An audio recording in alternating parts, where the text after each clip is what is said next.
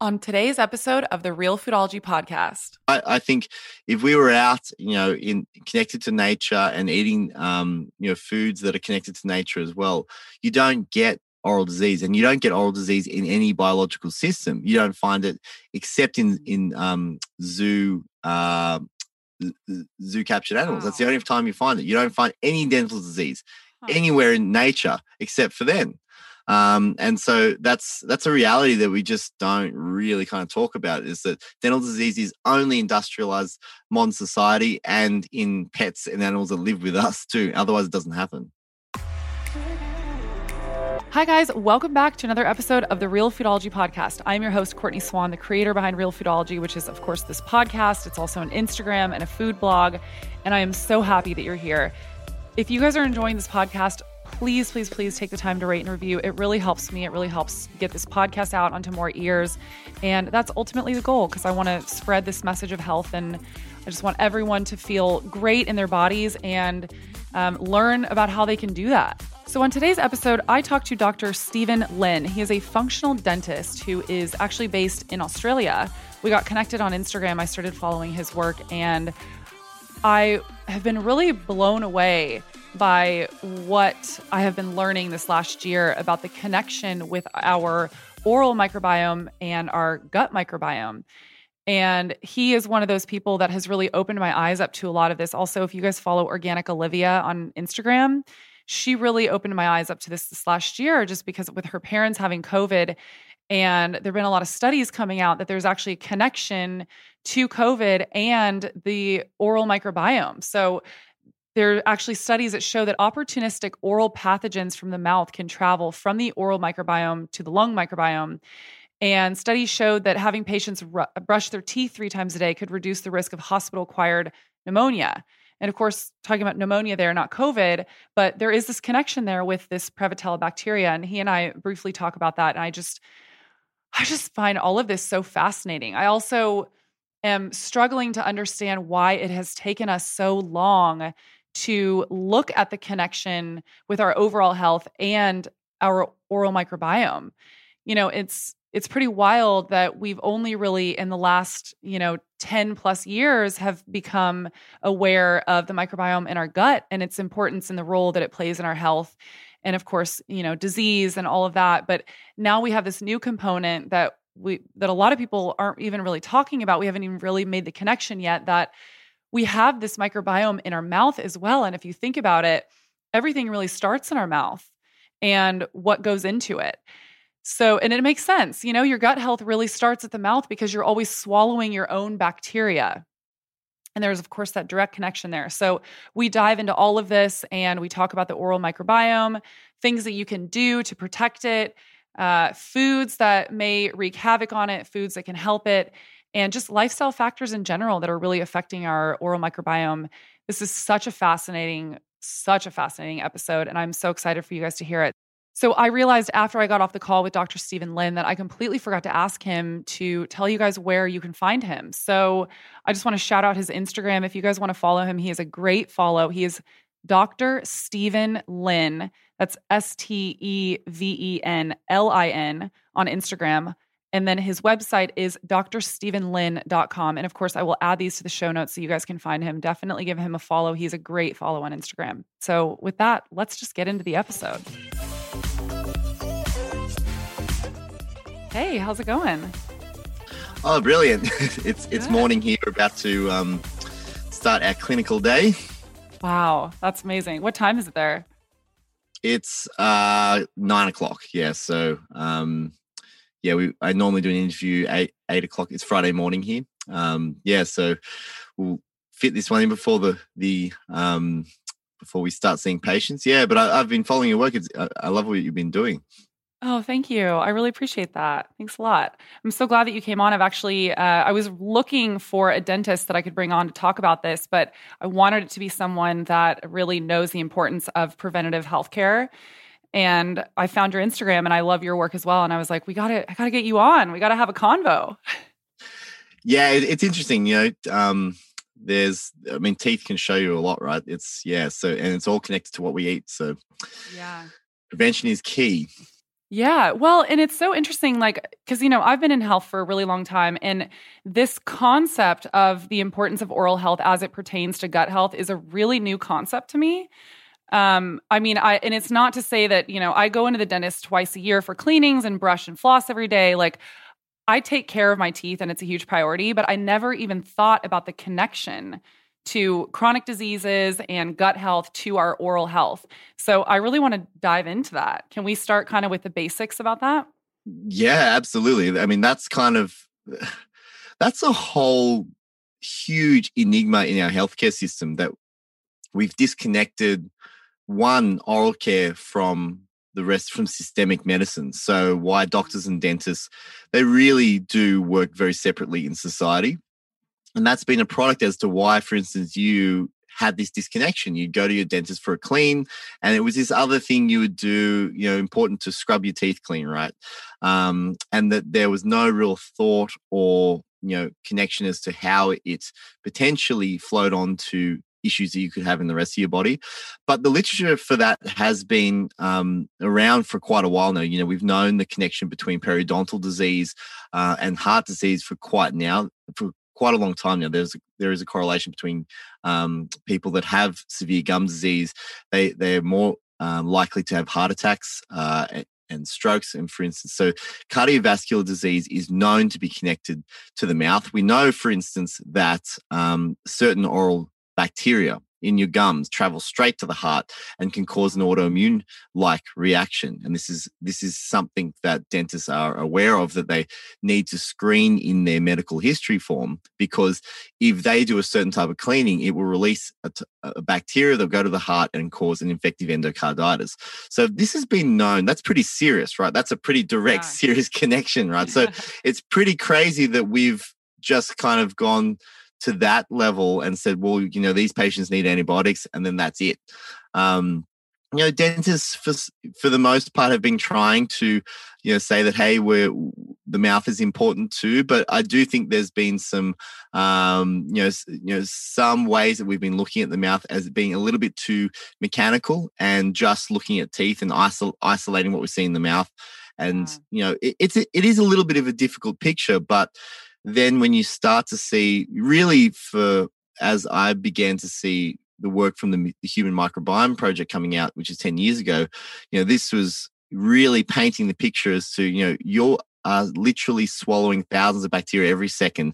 It's moving into your digestive system, and then these bacteria are speaking to your immune system. And then all of a sudden, you've got this connection. And then you look back in the literature, and gum disease, for instance, it appears exactly in line with other autoimmune conditions. So when you have an autoimmune condition, in the literature, it shows that your risks of other issues, other autoimmune conditions in the body go up. So if you have rheumatoid arthritis, you'll often have, potentially, thyroid issues, or the big one is Sjogren's syndrome, which is dry mouth. And so this often connects to other risks of autoimmune conditions, digestive issues, and so forth. But, periodontal disease sits right in there. So you also have your immune system eating away literally at your body, in a certain part. And gum disease sits right in the same category, yet we don't categorize it as an autoimmune condition. And so I think that's a really, really big misnomer in what we're thinking about, in terms of, hey, you're going for your clean every 6 months for these bleeding gums, but this bleeding gums, really is a part of a disease condition that will potentially, flow onto an autoimmune condition. And that's what periodontal disease is. So when you start off with bleeding gums and gingivitis, you have inflamed gums. And then if it stays there long enough, the gums begin to slough away, and it affects the ligament that holds the tooth to the bone. And then the ligament itself begins to slough away. And so this is a collagenous relationship between the gums and the bone.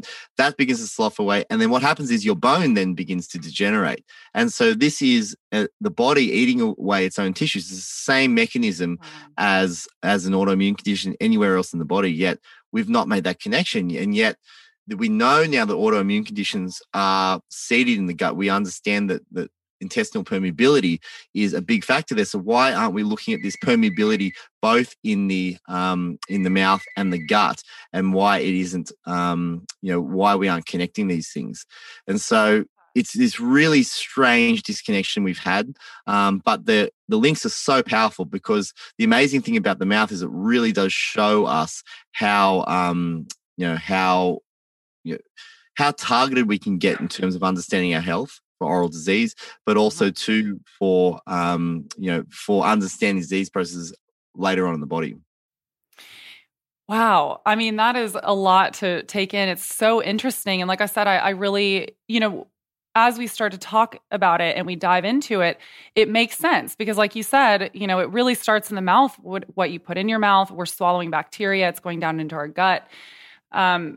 It's a new concept for me. So, and, I was reading right before we got on this call, there's a study on Science Daily about the connection between brushing your teeth and Alzheimer's, which I had never heard before. So apparently the bacteria that causes gingivitis can move from the mouth to the brain.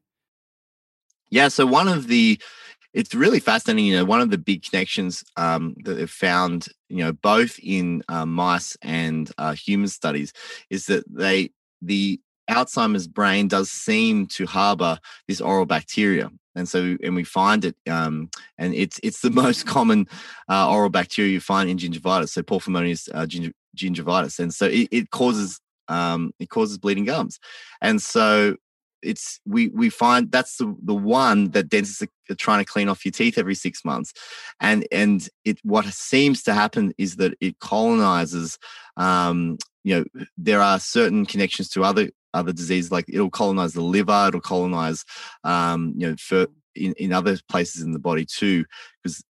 And what seems to happen is the oral microbiome, so the bacterial colonies that live in the mouth, is like a director of what's happening, because it's listening so much to the environment. So it's saying, hey, this is happening out in the environment.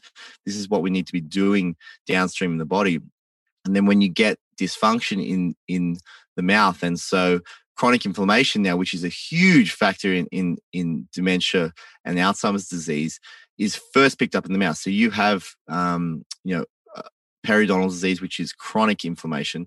This is feeding back signals that is the same process as what's happening in the mouth, in the brain. And so, wow. And the other interesting thing is that this is a little bit kind of less known, is that they're actually finding that bacteria climb up the cranial nerves. And so they'll actually climb up the nervous system. And so if you look at a picture of the cranial nerve connection to the teeth, which is so the trigeminal nerve, which goes straight to the brain, then what's likely happening is that there is a bacterial highway between the mouth and the brain. And there's research from the 60s and 70s that showed that teeth will absorb certain certain aspects or nutrients or molecules from the mouth. What they did is they injected a radioactive dye both into the bloodstream and into the oral environment, and they can follow the dye from the mouth into the bloodstream and vice versa. So there is a permeability happening between the teeth and the bloodstream. And we know this happens. It's just we've not explored it at all. So teeth are literally absorbing things and acting more like an organ rather than a kind of inanimate object.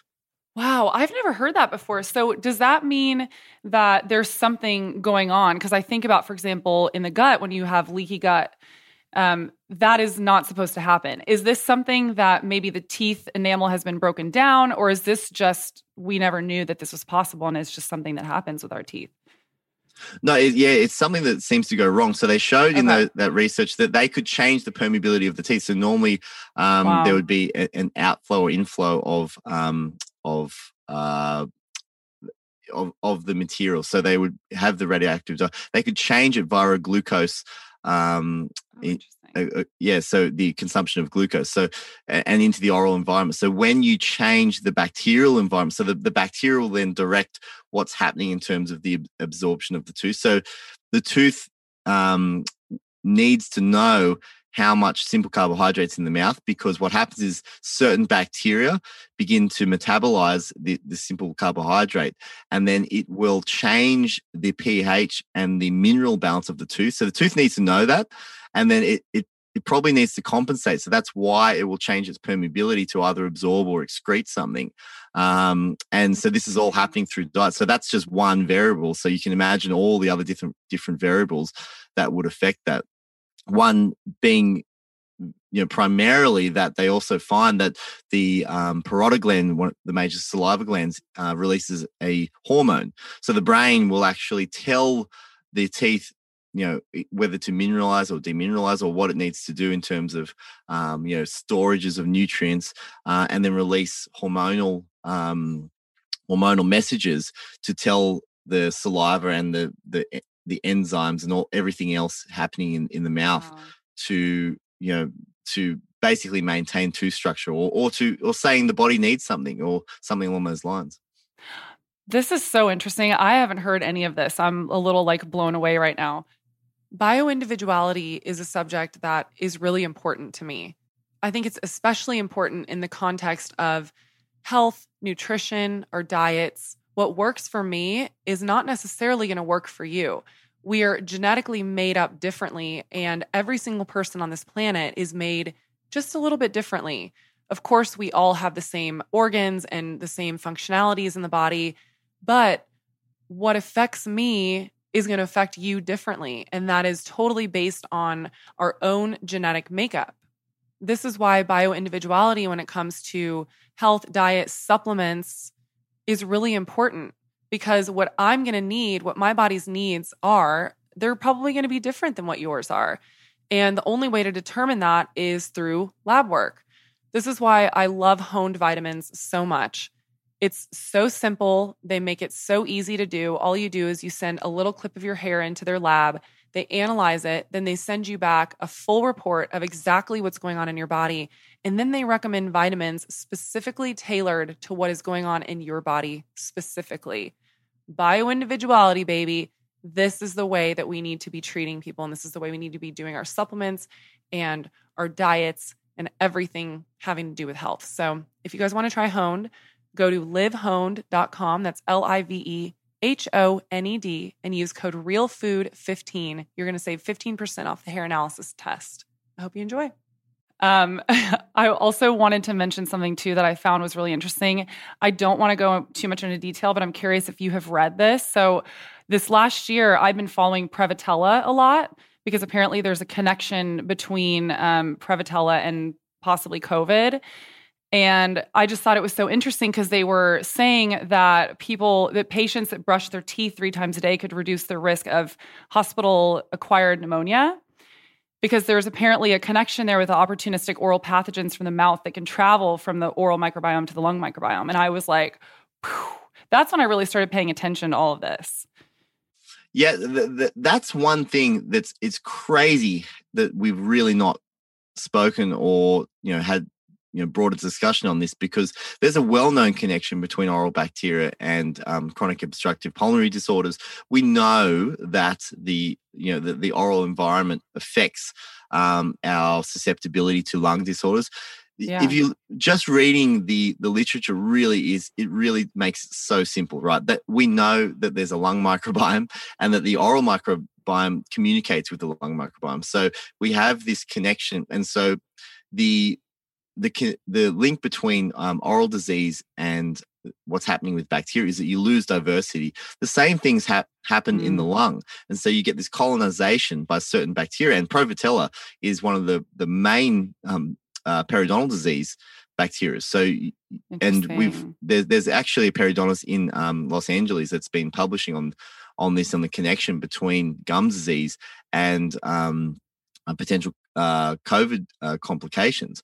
So the fact that we're not screening everyone, this is a really simple measure to understand. Hey, we can get this is what dentists do. We can understand your oral inflammation, your risk factor with your gum pocketing, and with a simple oral imaging like a a radiograph or a CBCT, we can see your and mark your gum disease. And then, there really is quite a strong link there to risk factors for respiratory disorders. So, it's there. I really don't know why, it's this disconnection again between oral medicine and systemic medicine. I really think it's one of the big things we need to make, because functional medicine and, a lot of the work that other people, body workers, everyone else, naturopaths that are trying to bring the body to work together, if they don't have a good picture of what's going on in the mouth, you really just are missing such a big, significant part. And, we have such a complete picture there when we just pull it all together under one umbrella as a functioning system that we are. Yeah. So what's causing this oral dysbiosis? If someone that has this, like Prevotella or whatever it is, like how is that happening? Are there things that we're doing? Is it our diet? Is it lifestyle factors? Is it all of the above? Yeah, it's all of the above. So, I mean, your mouth really is the input from your environment. So the big connection we see between dental disorders is that you don't see it anthropologically, when we eat, diets that don't have processed food. So dental disease really only pop up, 12,000 years ago around the agricultural revolution, when we began to farm grains and so forth, or when we began to record that we farmed grains. So there really is a connection between what we eat, and they've actually measured plaque samples of people that lived before and after. So they would say hunter-gatherer societies, and you find more diverse oral bacteria and colonies in these plaque samples compared to what we have today in modern society. So when you lose this diversity, it's the same with gut microbes. So, when they go to the Hadza and when they go to tribes that haven't been connected to modern society and industrialized processed food, then you find these gut microbial environments that are so diverse and so connected into what they're, the environment, but also too, they're resilient because they've got all of the different species and factors that contributed to health of their ancestors. And when we eat the modern diet, that we begin to lose this diversity, and it's associated with nutrients. One of the big factors in oral disease are fat soluble vitamins, and that's vitamin D.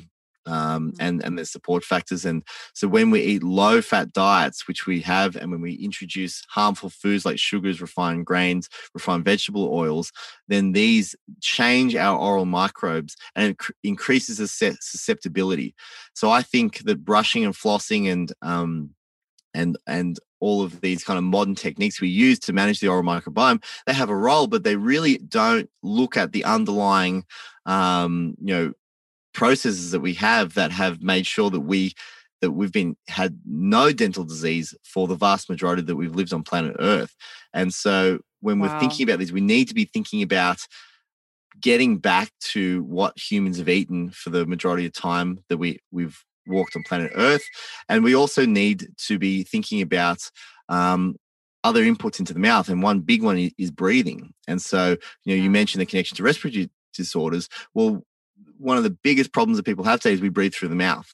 And that might be a habit during sleep, but it also is a daytime habit that translates to sleep. Now, mouth breathing during sleep is an unconscious habit, and it's a really kind of big area in dental medicine now, where we look at sleep and the airway and so forth, because people that struggle to breathe through the nose, they have these oral diseases in far bigger proportion than people that breathe through the nose properly. And one of the big things is actually the dental arch doesn't develop. So kids that breathe through the mouth are at more risk of crooked teeth, and it's one of the main causes of crooked teeth than kids that breathe through the nose. And we get the oral dysbiosis. We get the swollen adenoids and tonsils that kids have now, and they have the lymph tissues removed from the airway because they can't breathe, they're snoring at night. Well, this is all a connection to how our oral environment is interfacing, one with how we breathe, one with how the bones develop, and then all the nutrients that coalesce together to come together to create us as a healthy human being. Wow, that's so interesting. I have a girlfriend who recently started taping her mouth when she goes to sleep at night so that she can just breathe through her nose.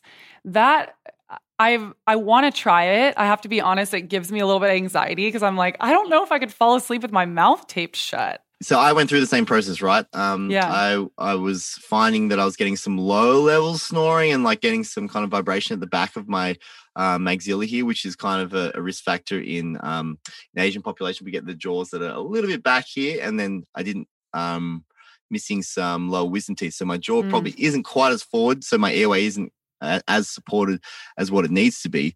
But what happens is that you get this vibration in the airway, and it gets worse because when you sleep, the brain needs to do all of these different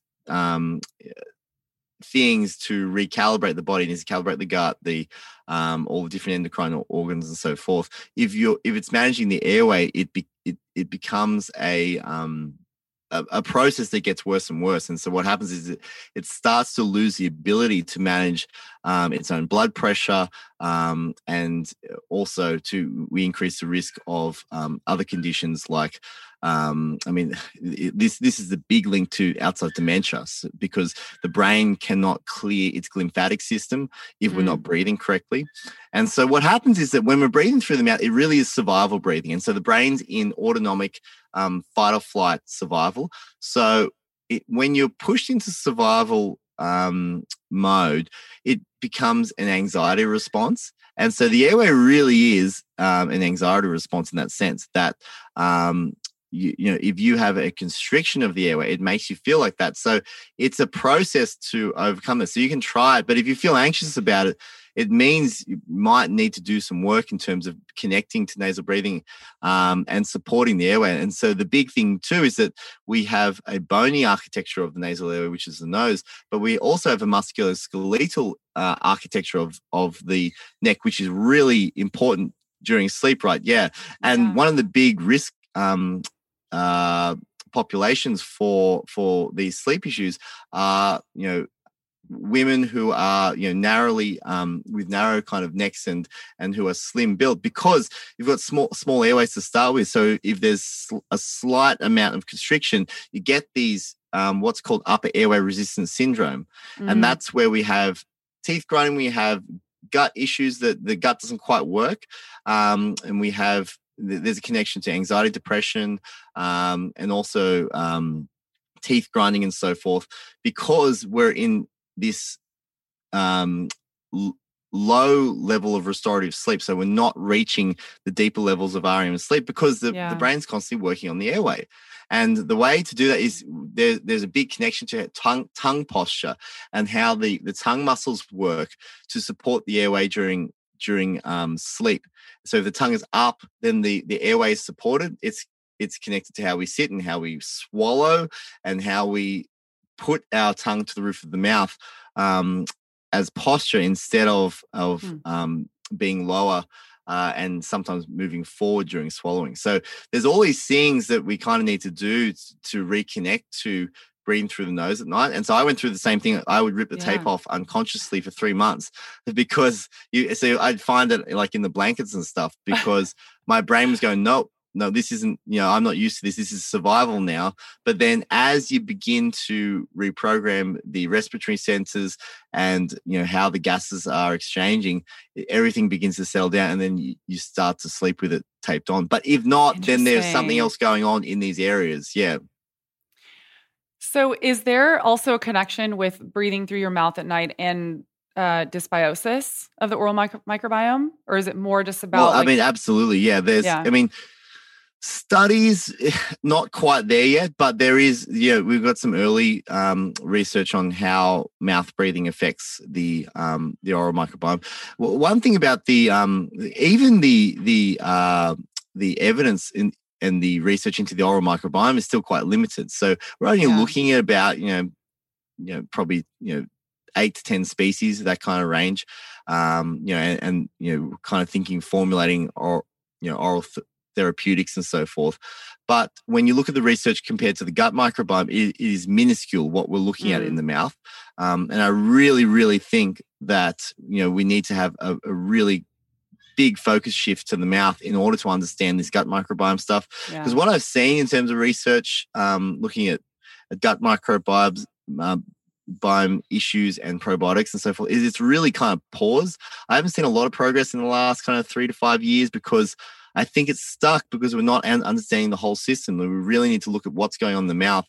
And the interesting thing is that during the development, so when a child develops, in the womb, they are, we know very, very little about the fecal microbiome. The fetal microbiome. But so what happens is that during birth, the vaginal microbiome is delivered to the mouth of the child, and then this begins to seed what becomes the gut microbiome. So breastfeeding then becomes the bacterial transfer between mother and child. The first connection is between the mouth, and they find that the oral and gut microbiome in the first 3 to 4 months of life is very similar. And then what happens after that is it begins to diversify.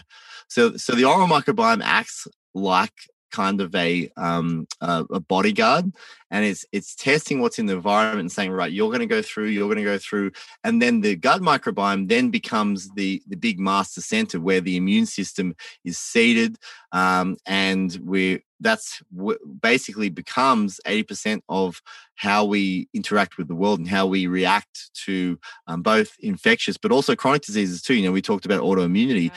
This is where it all comes from. So, intestinal permeability is a lack of the management of the microbial community in the gut. Well, are we seeing how this is all connected to, firstly, what's coming in through the mouth, and then the gut as well? But then, so back to mouth breathing, then we have all these changes, the connection to the vagus nerve in the brainstem. So the vagus nerve connects down through the back of the throat, but then into the gut. And so when you have the vagus nerve dysfunction, which actually activating the vagus nerve is nearly all you need to activate the oral posture and so forth. And when you breathe incorrectly, you're not activating the vagus nerve by definition. So you're starting to see that there's these really interesting, such fundamental connections between the physiology of what's happening in the mouth and then what's happening in the rest of the body. Yeah, as we dive more into this, I just find it so fascinating that for so long we really looked at just like specific parts of the body, and we weren't making the connection that everything is all so connected. You brought up the vagus nerve, and there's that the vagus nerve that goes directly from the brain to the gut, and it's why we call the gut the second brain, because there really is that direct link there. And it's interesting, I've never even thought about our mouth also being connected as part of that. It's almost like a super highway.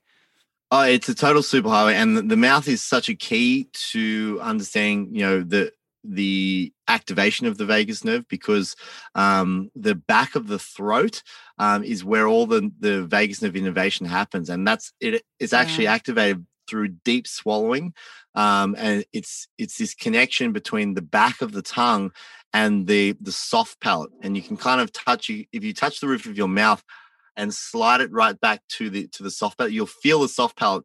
That's where the back of your tongue needs to connect when you're swallowing. And it's a very, very difficult response, or muscle response, when you haven't done it before. And so what happens is that the tip of your tongue hits the area behind the front teeth, behind the palate. That's kind of the spot where the tip of the tongue. Then as the tongue rolls up and back, it actually has the back of the tongue should seal against the soft palate. It's a very difficult thing to do, and one exercise I get patients to do is we stand right straight against the wall with the chin tucked right in, so that the occipital bone here is straight, and then you can actually access it, because most people just can't do it.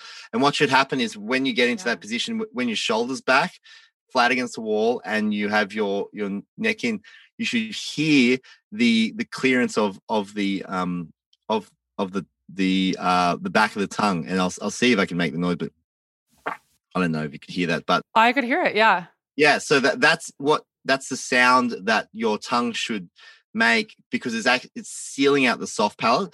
And what's happening when you're doing that is that you're activating the vagus and glossopharyngeal nerve, which are critical for beginning the gut digestive process. Now, all of the salivary enzymes in the mouth are, it's probably up to 20, 30, maybe even up to 40% of digestion begins in the mouth, because it's breaking down all of the initial proteins and all of the all the factors. And we've begun to say that teeth are absorbing things. I think that's the reason why Chinese medicine have you seen the meridian chart to teeth in Chinese medicine? So I mean, I think it's actually the teeth are divvying up, they call it energy lines and qi, but they're also divvying up physical nutrients as well, and certain teeth will take certain nutrients to certain organs. And so the digestive process is literally happening in the mouth, that you activate and connect to through this vagus nerve, which then goes on and turns all these different organs as well, which you have to physically activate too. Yeah. So, and that swallowing process, which you do every 20 seconds, it connects your posture, it connects you to those deeper parasympathetic autonomic nervous responses that you just don't have access to otherwise. I mean, this is fascinating. I also was thinking, as you were describing that, I wonder how many people are driving, listening to this right now and like trying to emulate it. Yeah, it's a hard one. It took me a while. But so you kind of practice it with tongue sealing. So it kind of looks like, and so so that's it feels weird, ridiculous, right? Yeah, it feels but the thing is, the thing I really felt that helped is because I'm a dentist, right? So a lot of time we spend time looking down. I find that, and even you're working on a computer, podcasting and so forth, like when you're sitting, the way to support your cervical posture is tongue posture. And so, we have such an epidemic of forward head tilting now, which does affect how our risk factors for mouth breathing. So people with forward head posture are usually breathing through the mouth because they feel uncomfortable being upright, because the nasal airway is closed out, because the tongue's not out of the airway, because we're not supporting this muscular part of the airway. So when the tongue's up, we feel okay being upright. And that's why I think you see ancestral cultures really focusing on, the sit up straight kind of message to kids that was kind of there. It's because it supports their airway and it helps all these neural systems be in line. That really does, begin with our oral postures. It's really fascinating, the connection. Yeah, that is really fascinating. So I want to go back a little bit to the bugs that live in our mouth. What role do these bugs in the oral microbiome play in our health? Like, do they help regulate any sort of functions in the body? Obviously, we talked about digestion a little bit. Are there other things that they regulate? Yeah, well, there's a big connection between hormones and what's happening in the mouth. So when you fall pregnant, you see a shift from conception in the oral microbiome. And so what happens during pregnancy is that during the different trimesters, there's different shifts in the oral microbiome, and you see a general shift towards a mouth environment that is like a type 2 diabetes environment. And the reason for that is because the mouth and the hormones required need more cell turnover. And so in type 2 diabetes, we lose the diversity of oral bacteria. We find both oral and gut bacteria that create the metabolic dysfunction. But in pregnancy, we need it. So you see that shift in the oral microbiome. And so what they're doing is it's regulating hormonal changes, they're regulating metabolic changes, they're regulating metabolism, they're regulating, probably all, a lot of this is because the oral microbiome research really is so limited. We really need to go a lot further into detail with this, but you find the different connections with, how certain bacteria, so for instance, they'll colonize the liver, or they find it in certain areas like in pancreatic cancers, you find certain bacterias, and also in the appendix as well, oral bacterias that happen in dysfunction. So when you get problems, you're finding this strange link between bacteria that should be regulating the mouth going elsewhere as well. So they are doing everything. And I really think that the gut is a far more complex and difficult to understand beast, but it's a projection of what's happening in the mouth. So I think if we get a hold of the species that are living in the mouth, which are far more simple than the gut, and then having these links to risk factors for other diseases, which we do, then it's such a great and easy screening tool. Yeah, I'm curious, because they're so connected, are they pretty similar bacteria colonies that live in our gut and our mouth, or are they pretty different? Yeah, they're similar, but there's the gut has a lot more diversity, So yeah, you get all these different types of bacteria that are involved in the different fermenting of certain foods and so forth in the colon. But yeah, so the mouth is much more simple, and you find certain species. Lactobacillus species are really important. That's one area in the oral microbiome that's been, more studied, where they've studied, kind of fermented milk cultures and so forth. So lactobacillus species seem to defend against oral disease. And so that's one role of oral bacteria, is that they actually defend against tooth decay and gum disease. And the way they do that is they inhibit the guys that cause oral dental disease. So caries, so Streptococcus mutans, for instance, is well-known bacterial species that appears in tooth decay. Well, it's inhibited by lactobacillus species that we get from our diet that are present in the mouth, and they just release little acids that just tell them to settle down and don't eat away at the tooth. And so when you actually, well, this is actually going towards a more complex definition of tooth decay in the mouth, because we see it as just, you put sugars in and we have acid excretion, and then you have breakdown of the tooth enamel. Well, it's far more complex than that. What's happening is that over time you're depleting the diversity in the microbiome. The resources that the bacteria have is decreasing, and then you're getting a loss of protective species. Then you get the disease-causing species rise up and then cause the metabolic issues that then need the minerals and actually go into the storage of minerals in the tooth. So they eat away at the tooth because the oral environment is depleted. Interesting. So a lot of would you say that there's similar factors involved that wreak havoc on our oral microbiome, similar to what wreak havoc on our gut microbiome?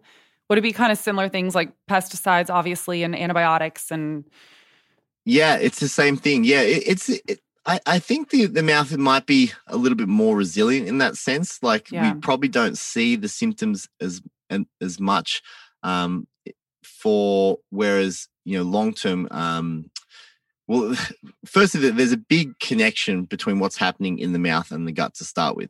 Yeah. So what happens is that when you have certain, like for instance, antibiotics during pregnancy will known to increase the development of stained tooth enamel, and it's because the teeth don't form, the mineral balance doesn't form under the gums, and because they need that good bacteria. Yeah, right? And we're killing it off. Exactly. Yeah. Well, totally, and they're finding that bacteria are really, really critical in the formation of bones. So you're starting to see the research that certain connections between gut bacteria and bone formation, that they're literally running this process. And so the same thing happens in the gums and teeth. Yeah, it's that simple, right? Yet it's kind of been a complex way to get to it. But so when you take, when a mother takes tetracycline antibiotics during pregnancy, you get this dark staining of the teeth, and so that's a direct, kind of impact that the mouth sees. Now, in non-celiac gluten intolerance, you see mouth ulcers, and so you get these little pop-ups between the mouth and the gut. That and you actually, because the average diagnosis for celiac disease, was up to about 11 years. It's probably much shorter now because people are becoming more aware of it. But if we picked up that the gluten intolerance and celiac disease associates with childhood tooth enamel formation issues, then you would spot that that kid isn't digesting very well, and then you would potentially pre-diagnose non-celiac gluten intolerance before it ever became celiac disease. And so what the kids have is they have this softened brown enamel, and the likelihood would be that, we don't have research on this yet, but they would have the signature oral microbiome changes that are shifting towards an autoimmune reaction to gluten in the gut. And so, the mouth can act as this screening kind of area, but then the same things that affect it's the same system. It's crazy that we talk about it separately, right? Like, I know. So true. It's literally the same thing. Like, this is your gut right here.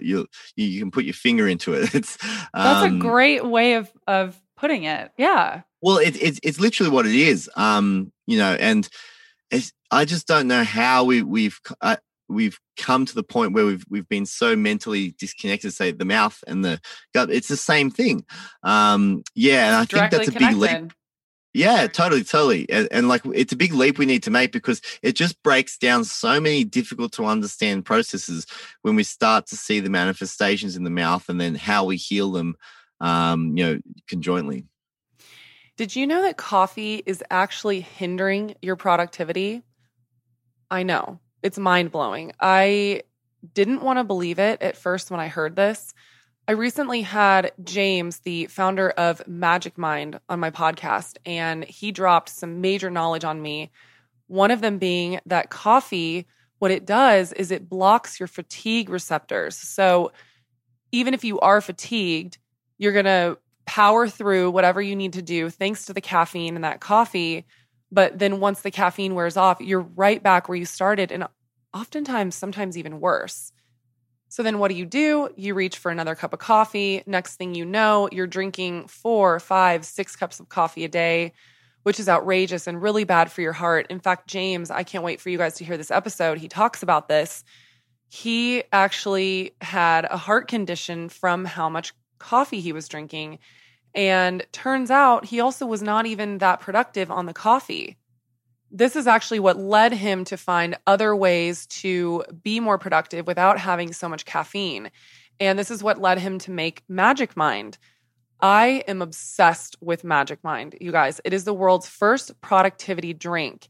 And it's designed to either completely replace your coffee, or if you're like me and you don't want to completely let go of your coffee because it's part of my morning ritual, I love the taste.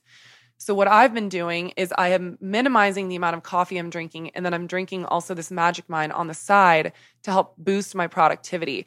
And I can't tell you, it is a world of a difference. I wish I had discovered this when I was in high school and in college, because the way that my brain functions now when I'm consistently taking Magic Mind is so superior to any other thing that I have tried. And the cool thing about it is that all it is matcha, adaptogens, and nootropics. So you're not going to have any sort of side effects from any harsh pharmaceutical drugs, or even having that crash from your coffee. If you guys want to try Magic Mind, I highly recommend it. Also, they shared a code with me to give to you for 20% off if you use code REALFoodology. You just need to go to magicmind.co. That's MAGICMIND.co. So for people listening, what are some signs and symptoms that something is off? Maybe they have dysbiosis of the oral microbiome. What are things to look for?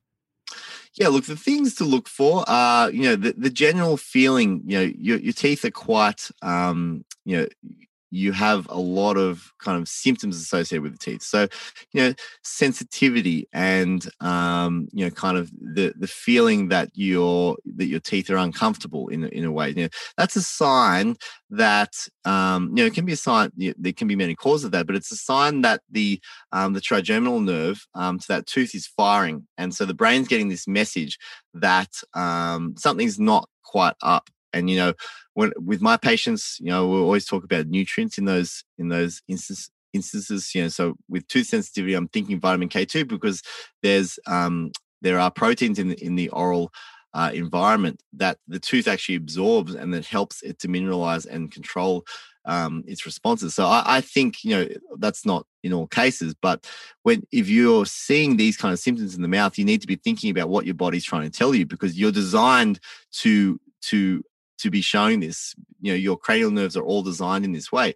Oral ulcers are really a big sign that something's going on in your gut. If you get consistent aphthous ulcers or kind of blotching ulcers or so forth in the mouth, that's a good sign. You've got something going on in the gut. And the whole kind of chronic inflammatory gut disorder spectrum, IBS and so forth. I think you could probably pick up these conditions earlier in the mouth, and you really need to heal them conjointly. So if there's any gum disease or perio issues, you need to do that alongside any kind of gut healing protocols. I see so many gut healing protocols that don't consider the mouth, and you're just swallowing disease again and wasting all the time and money and so forth spent on supplements and testing to really not get where you should.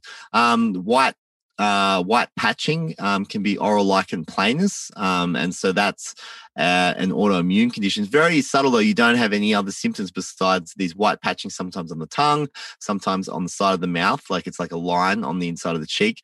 That's an autoimmune condition. And so if you've got that in the it's a really simple one, and it's reasonably common too, oral lichen planus. So white patching, that's if you have that, then you really should be thinking, you're in the big risk category for leaky gut, because that autoimmune condition will put you in the risk category, and maybe there's something else going on that you could identify before it becomes a full-blown disease. And and the other things are like dry mouth. The big one is dry mouth in the morning. So sleep's a really big factor that the mouth can help us kind of connect to. So if you have dry mouth in the morning, it means you're not breathing right, and that you really need to start thinking about how you're using your respiratory system in order to, because the other thing too is if you're trying to heal the teeth or the gut, you really need to close this and let the saliva and let the digestive systems work as it should, because if you're breathing through the mouth, it is completely changing that environment that's not designed to be that way. Interesting. So what are some things that people can do in order to protect their oral microbiome? Are there certain foods that feed them and that are good for it? What are things we can do?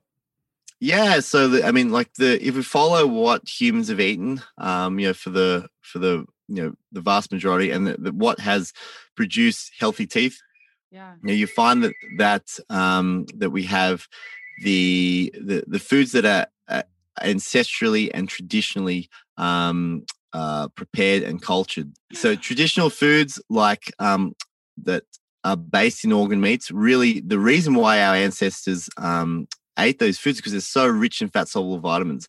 And there was a dentist that went around the world to look at this, how ancestral cultures treasured these foods and ate foods rich in fat-soluble vitamins. And these really are nose-to-tail organ meats associated with the animal products, because animal products have the activated fat-soluble vitamins. You don't get them from plant foods. So the teeth really direct us towards animal foods because they provide the highly bioavailable nutrients that support the osteoimmune system. So vitamin D goes straight to your bone marrow. So vitamin D starts signaling your bone marrow to create a strong immune system and strong teeth and strong bones. And so when we don't have enough of this system, which is supported by vitamin K2 and vitamin A, then you begin to get the dysfunction in firstly your teeth, and then later on in life you get the osteoporosis because the bones have depleted because we don't have these nutrients. And so these foods are, I say organ meats, everyone probably cringes about it, but the reason why I talk about it is because you don't get that high concentration of nutrients from any other food, and that's why our ancestral cultures all treasure these foods. So the other thing is like egg yolks, grass raised dairy is great because it's got all the fat soluble vitamins. The heavy fatty cuts of meat, fatty fish. These are the things that carry the fat soluble vitamins that really support your oral and osteoimmune system. So is there a world in which like, because you were talking about our ancestors really didn't deal with the issues that we're dealing with today. If hypothetically, if someone had a really super clean diet and they were eating all, a bunch of organ meats and good healthy fats, would they not have to brush their teeth? Well, I think the perspective of brushing is that we really need to put it as to how modern it is. I think Yeah. there's a role for brushing. I think, in today's society, we're surrounded by, packaged food and chemicals, and our Lots of ancestors. sugar.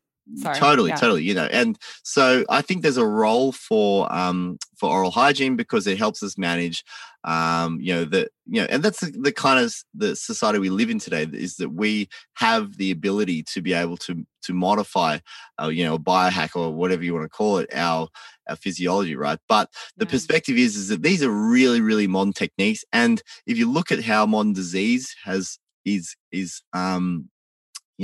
the rates of it today, it really hasn't worked that well either. And so the real way to prevent these conditions in kids. So one thing I see in parents a lot, which is really tragic, is that they've brushed, like crazy, or they've tried to maintain the kids' oral hygiene, and then the kid still has cavities. And it's like, well, there's deficiencies here that go back to, before to, conception and during pregnancy, that we're lost from this connection to food. So I think if we were out, in connected to nature and eating, foods that are connected to nature as well, you don't get oral disease, and you don't get oral disease in any biological system. You don't find it except in zoo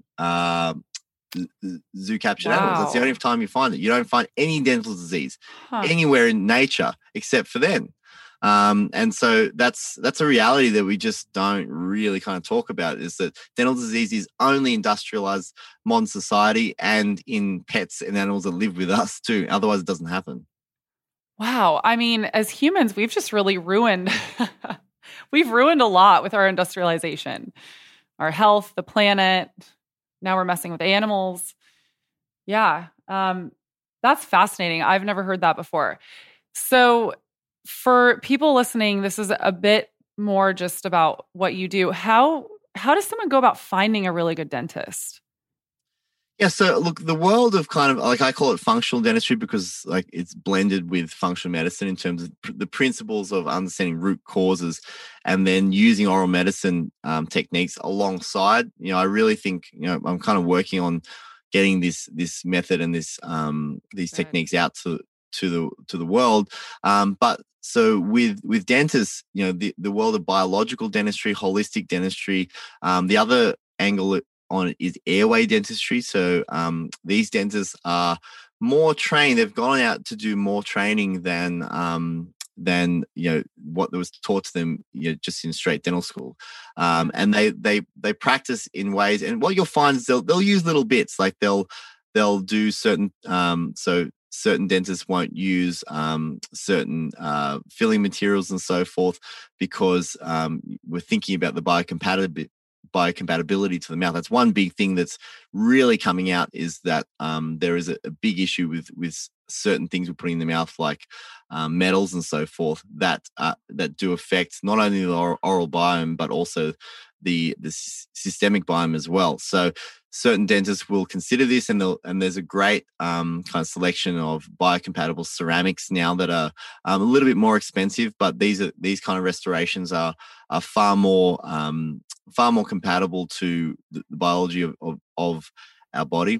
And then there's the dentists out there that are considering the airway, and so the big one that I really have to kind of tell people to consider is that how your kids are breathing and sleeping, because that will have the biggest input into not only the development of their dental arch, so whether they need braces and crooked teeth, which we can prevent, but also too, it will set up their architecture for how they breathe and sleep during their life. If people breathe and sleep properly, then it really does consolidate how all of the things that we have to cope with.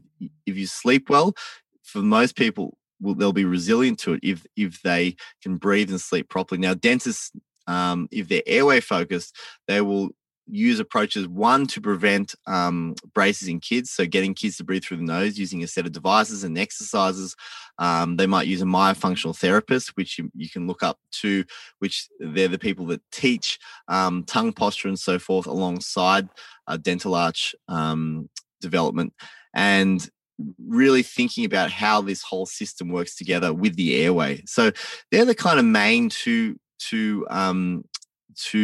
more common dentists out there, their airway focus or their holistic biological. And then the third prong that is probably a little bit rarer is the functional medicine aspect, where we're really thinking about nutrients, and further testing in terms of the thyroid's such a big connection to the mouth. So comorbidities that we see in the mouth and the gut, and then healing the whole system together. So that really it's a little bit rarer, to be honest. It's in development and currently doing a few things to try and help it get out there. But you'll find great dentists that are kind of attuned to, many or some of these areas, and you'll be able to work with them, and there really are some great solutions out there when you find how to address, certain oral conditions that do connect to the rest of the body.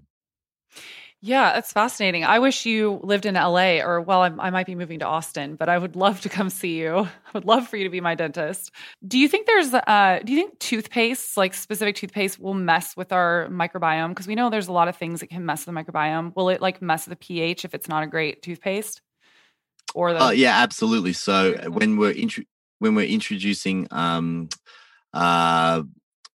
broad spectrum antibacterials into the mouth, we know that they decrease the diversity. That's the reason why we put them in. Now, you have to remember, when we began to introduce these things into supermarkets and for people for daily use, we didn't know how complex and how critical the bacteria in our mouth and gut are. So these things are, by definition, broad spectrum antibacterial. So anything that says it kills all the bacteria in the mouth, you want to stay away from, unless you're treating a specific infectious issue in the mouth, in which case certain antimicrobials will help for a certain period.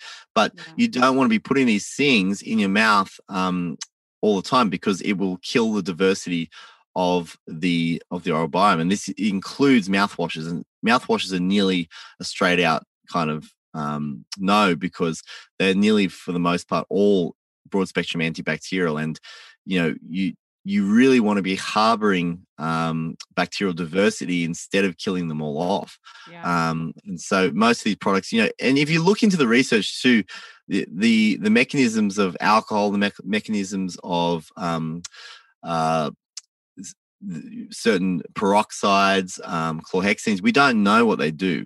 They literally don't know the mechanism, and we know that some of these bugs are killed off when we put them in, but we don't know how or what. So that means it's doing many, many other things that we just don't understand yet. And there's some preliminary studies on alcoholic mouthwash use daily, and how it depletes the oral microbiome diversity, which then can increase the risk of pre-diabetes. So they found that pre-diabetics were more likely to use alcoholic mouthwashes daily. So these things, in the next few years, we're going to find some really, really powerful papers coming out showing that there is a big connection, because we've kind of just hit the level of understanding now that all of this is connected. And then the researchers are, on their way now to putting the connections together. Cool. So are mouthwashes totally off the table? Are there any ones that are good? I mean, look, I find, anything more natural is going to be, if you essential oils, are okay, but you got to remember most of them are antibacterial as well. So you probably don't want to use them all the time, right? So it's probably okay here and there. And, I like the fresh kind of taste as well. And it was really kind of big disconnection for me to stop using conventional taste when I did, because you lose that really kind of like medical grade mint freshness, right? I miss that too, because I use a natural toothpaste, and I'm like, oh, what I would do for some like fresh minty Colgate, It's not the same, right? Yeah, it really isn't. Yeah.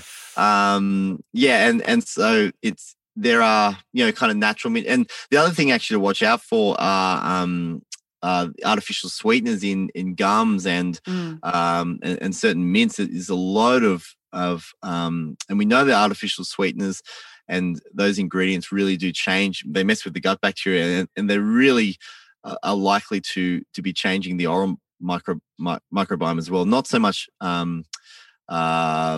research on that, but from the mechanism, we can kind of draw that out. Wow. Well, this has been amazing. Before we wrap up, I want to ask you what I ask everyone that comes on. What are some of your health non-negotiables? So meaning like no matter how busy your day is, no matter what, these are things that you do for your own personal health. It can be, diet related, exercise, meditation, whatever it is. Yeah. I mean, so I've got so many of them, but I've also got young kids. So it's kind of like my balance is very, very, very thin at the moment. But so for me, when weekly, I'm trying to connect to sunlight. And so, we're talking about the vitamin D connection. I find that, once we have our circadian rhythm connected, our bodies are so much more connected into what we, how our endocrine system is supposed to work. And so morning sunlight was a huge game changer for me. Rising with the sunrise, that one was just, life-changing in terms of how I noticed my body just being in tune with circadian rhythms and so forth. Daily, you have to have a grass-raised animal food product. It might be, whether it is, it's a fatty cut of meat at the minimum. I try to eat liver, once, twice a week if I can. Sometimes I don't because, obviously the preparation's a little bit, it's hard. Family doesn't love it either. So yeah. But and the other one is try to get broth as well. Yeah. So the constituents of those foods, so the really, really high dose nutrient dense foods, you have to fit them into your daily routine. And you can probably compensate here or there otherwise, but if you're not getting those really precious foods, then your body's likely will move into depletion. Yeah, it's super vital. Well, thank you so much. This has been so great. And I think it's going to be such an amazing resource for my audience. So thank you so much for coming on. Thanks so much, Courtney. It was a pleasure. Thanks for listening to today's episode of the Real Foodology Podcast. If you liked this episode, please leave a review in your podcast app to let me know. This is a Resonant Media production produced by Drake Peterson and edited by Chris McCone. The theme song is called Heaven by the amazing singer Georgie, spelled with a J. Love you guys so much. See you next week.